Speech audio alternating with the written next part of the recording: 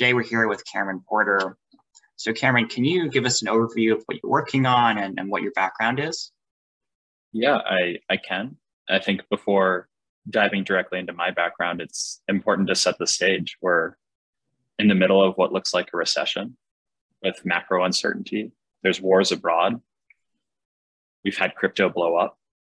And a lot of questions are being asked as to what is venture capital doing? What role does it serve? When it got started in the 1970s, it was supposed to be this vehicle and driver of growth. It was people investing in technologies others could never believe would be real. And somehow that founding ethos has kind of slipped through the cracks. And what I'm doing and what we're working on and building at Sofon is hopefully bridging that gap in a new way. It's looking at venture as something that's meant to be creating the frontiers and defining the frontiers of technology, whether that's in urban agriculture, 3D printing, energy systems, or new chips. And so what Sofon is first and foremost a seed stage frontier technology fund, but also a community and a group of people that believe in that mission. And through that mission, we share research and ideas that hopefully give people the tools to better carry this torch forward. And it's when the world comes burning down and turns to ashes that hopefully we get to try to be the phoenix and create something new and more beautiful.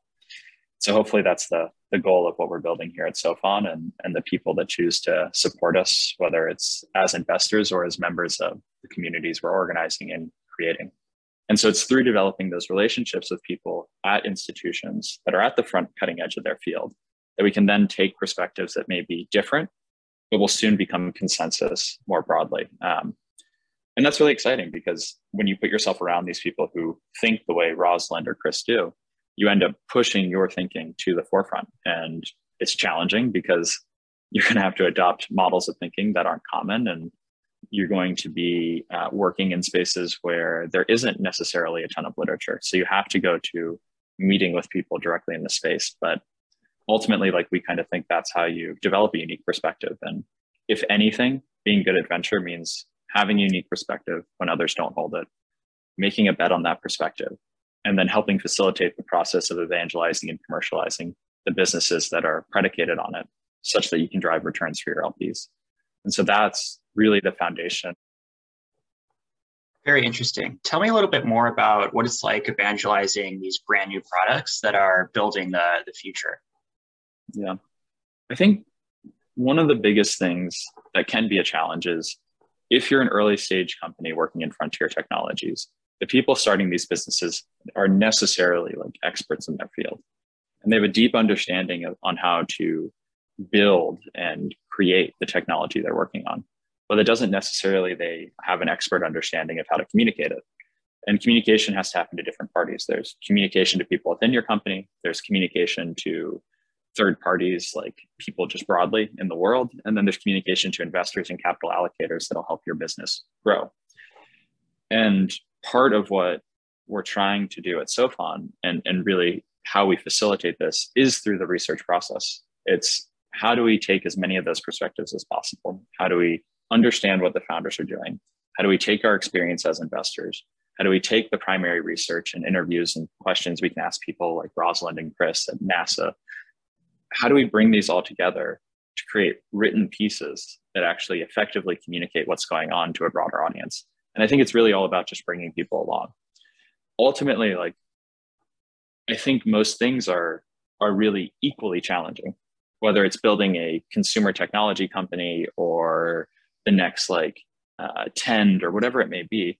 But ultimately, it's a matter of legibility. And with the hard sciences, sometimes the language, the jargon can get in the way of understanding the fundamentals of what's being done. But once you can kind of break through, find patterns and find ways to bridge that gap, it becomes incredibly exciting to be working in these spaces and then helping share those understandings and patterns with the broader audience so that they can get excited about these technologies that will change the way the world works around us, whether it's a company like Smallhold who's building urban mushroom farms and kind of eliminating massive supply chains and bringing exotic mushrooms to markets that couldn't ever have them before, or Aeon 3D printing new types of materials that printers have never been able to access, sending 3D printed parts to the moon for the first time. Like these things only become possible because you get not only the people within your business excited, but also people in the ecosystem broadly who need to provide you capital and belief and all these things, interested in understanding what you're doing and why it's important. And so it's that role that we try to play through the work that we do. There's a lot of really interesting content in there. So one of the areas that I want to drill down on, you've been developing some really new and innovative ways to make it possible to integrate the broader community of academics, business leaders, and even students into SoFund's investing products. Tell me about what those products look like and how people can get involved. Yeah. So right now, the main focus is launching our first venture fund, our Frontier Tech Fund. But around with that, we're publicizing and sharing a lot more of the research that we've done internally with the world through our Substack. And that is only going to be the first of a growing number of channels that hopefully can engage and bring people along in the process of becoming a better investor, understanding these new technologies and understanding broader trends in the capital markets. And so hopefully, whether you're a student or an investor or someone who's an operator in the space, that can serve as an entry point to then what we hope will become a real membership type model, a type of community where you're exposed to and around people who are also interested in these ideas and can help sharpen your perspective and help get you exposed to what frontier tech thinking looks like. And then broadly from there, that whole ecosystem then flows back up to what we're trying to invest in as a fund overall, whether that's via the Frontier Tech Fund we're raising now or exploratory vehicles we may set up later. Very interesting. I think those products are going to be really helpful for anyone watching today who wants to dive deep into the high-level research content you've been producing and figure out what some of the best business executives and VCs are working on these days. So you mentioned a little bit about your investing thesis, where you're looking at all these amazing areas of frontier tech, from 3D printing to vertical farming. But can we go a little deeper into that? Tell me about just a few thoughts on where you see some of those verticals going. Yeah. So we kind of have 4 high-level kind of areas that we look into at SoFund. One is emergent models of computation. Another is applied physics, human potential, and then terraformation. And within each of those, we have particular views about where things can go and where we hope to push the world by allocating capital. So maybe we can focus on emergent computational models. So when we look at kind of how computers have operated for the last 50 years, it's primarily been based around this idea of determinism. You put an input into the computer, and you know exactly what comes out the other end. That model, though, is not actually how our world operates. We live in the quantum world where inputs and outputs are non-deterministic. Although effects have causes, we don't necessarily know exactly what those effects will be. They come in the form of a probability distribution. And we are in the early stages of developing computers now that operate much more similarly to how reality operates, where as opposed to having a deterministic output, when you put in an input, you get a distribution of probabilities, a continuous function of sorts. And that's broadly true from things from neural networks to quantum computers to then hardware that emulates neural networks like neuromorphic chips. And so something we get interested in SoFund is as these new types of hardwares and software solutions come online, where can we invest and deploy capital to expedite their realization? Because they have properties that will make them valuable to a broad range of tools and technologies we interact with day to day, whether that's the deployment of like neural networks to do image classification, or even things as big and as hot as things like blockchain. If you believe that we're going to have new hardware that computers run on that's going to scale in different ways than existing chips, then essentially you're going to have to redesign computers around that. And a blockchain can be described as like a decentralized computer, whereas like a computer can be described as like a centralized blockchain. They're kind of equivalent concepts. And so what we hope to do is say like, okay, if we're developing new chips, how do you develop these new applications on top of these chips that actually take advantage of those properties, which could be things as crazy as building new non-deterministic blockchains in some far off future. And so that's just kind of the type of thinking we try to work on and work through. And some of these things are too far out to invest in directly right now, but there's pieces and components along the way that we think can provide interesting like near-term investment opportunities. With the development of quantum chipsets, one in particular is actually like, how do you model those chips in software before actually fabricating them? How do you go through and figure out how to design them virtually, identify faults before you go out and send them to a facility to build the chip to test? And if you can do that, you can start eliminating a lot of the supply chain and development costs from slow iteration cycles. And so each of these views kind of has both long-term implications and then short-term opportunities that we try to identify. But it's by taking this whole perspective that we end up in a place where hopefully we can make differentiated investments. That's all very exciting. So I think the high-level takeaway for the audience is soon you'll be building a brand new internet and driving the underlying hardware components of the computers we might use every single day, and probably some other mind-blowing application that we haven't thought of yet.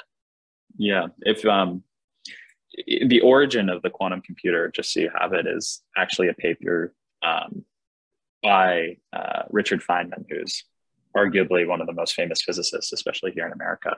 And he was trying to figure out, how do you actually simulate physics in a computer? And he has a paper that's titled as such. And he goes into how the way that computers currently work are incapable of modeling our reality effectively.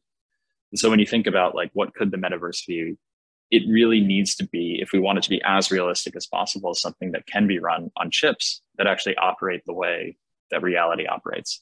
And now this will take a ton of time, but when you start digging into the context of where these ideas come from, you can see how exciting it is when you can develop the theoretical versions of these hardwares. And so it's just incredibly exciting to be even a small piece or part of that puzzle, because it can change the way society operates.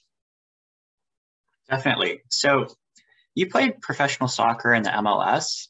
Tell me about how you went from pro athlete to building and investing in brand new forms of emerging technology.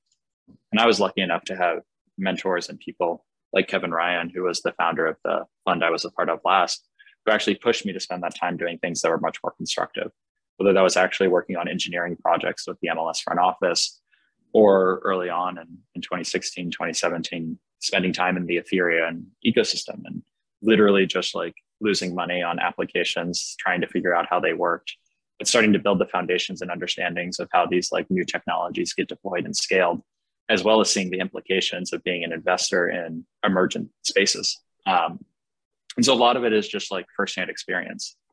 And then after I left professional soccer because I had fully destroyed my body and needed to find a job sitting down, I was fortunate to find a place like AliCorp run by Kevin that has a broad perspective, that is willing to take bets on new technologies. And learning from someone as storied as him, you start to understand that, like, whether it's emerging technology or consumer technologies or B2B SaaS, all of these companies are fundamentally a spreadsheet. And then they add things around it that make that spreadsheet have certain properties. And as long as you can understand the basics of business and what to look for, you can start to deploy your understandings and capabilities in different sectors. And then Kevin is incredible at that. If you go on the AliCorp website and look at the breadth of companies who started, everything from like consumer marketplaces to new type of like therapeutic compounds, to new types of databases like MongoDB, to media corporations like Business Insider, you say, like, what's the common factor? It's that all businesses share a lot of similar properties. And so it's taking that understanding, bringing places where you may have above average understandings of how they operate, and combining the two with a network that might provide you a certain access to deal flow, that you can start to like really construct a successful fund. And that's really the goal of SoFon, is starting in this area where we hope is our zone of competence, given my background and some of the things I've learned and things that the team has learned, to build something that's different than what exists in the market today.